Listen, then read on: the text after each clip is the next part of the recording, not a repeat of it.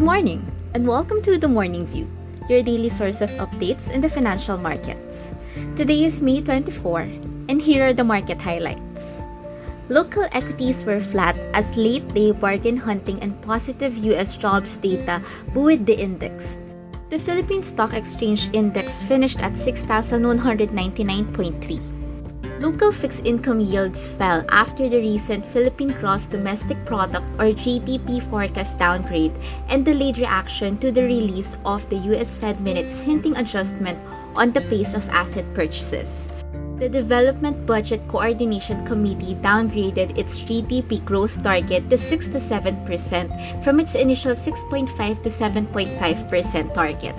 On average, yields declined by 0.5 basis points day on day, led by the belly of the curve which went down by 0.6 basis points.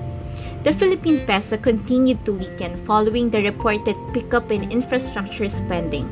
According to the Department of Budget and Management, the state's total infrastructure spending for the first quarter of the year rose 25.1% year-on-year.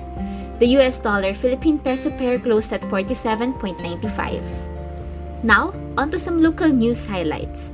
According to the Department of Finance, the share of tax collections to GDP or tax effort increased to 14.41% in the first quarter of the year, higher than the reported 13.96% in the same period last year.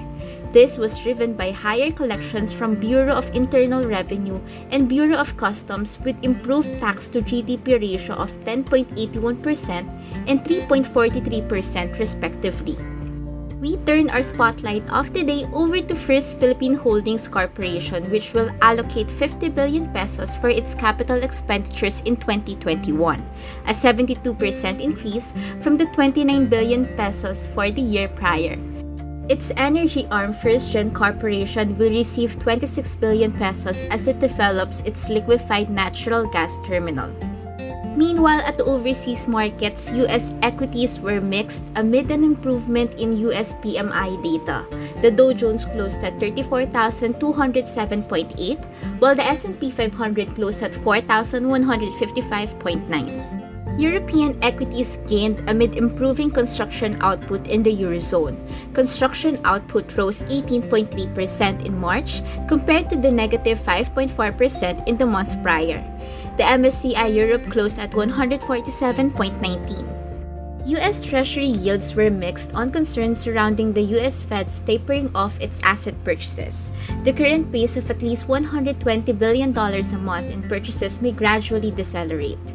On average, U.S. Treasury yields moved lower by 0.2 basis points day on day, with a 10-year closing at 1.62%.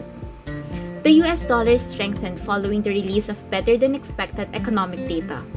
Flash Market Manufacturing Purchasing Managers Index rose to 61.5 in May.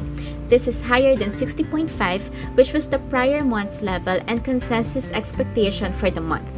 The DXY closed at 90.02. Lastly, for the Asia-Pacific markets, Asian equities were also mixed as Malaysia recorded spikes in COVID-19 infections and deaths. The MSCI Asia-Pacific ex-Japan closed at 683.39. That's all for today. This is Fea Bengosa, and please join us again tomorrow for another fresh episode of The Morning View. BPI Asset Management and Trust Corporation is regulated by the Bangko Sentral ng Pilipinas.